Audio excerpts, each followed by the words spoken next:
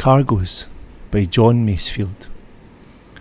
Quinquirim of Nineveh from distant Ophir, rowing home to haven in sunny Palestine, with a cargo of ivory and apes and peacocks, sandalwood, cedarwood, and sweet white wine.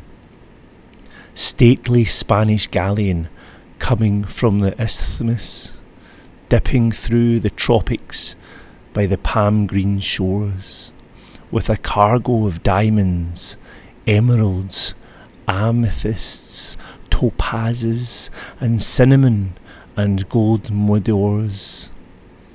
Dirty British coaster with a salt-caked smokestack butting through the channel in the mad March days, with a cargo of Tyne coal, road rail, pig lead, firewood, ironware, and cheap tin trays.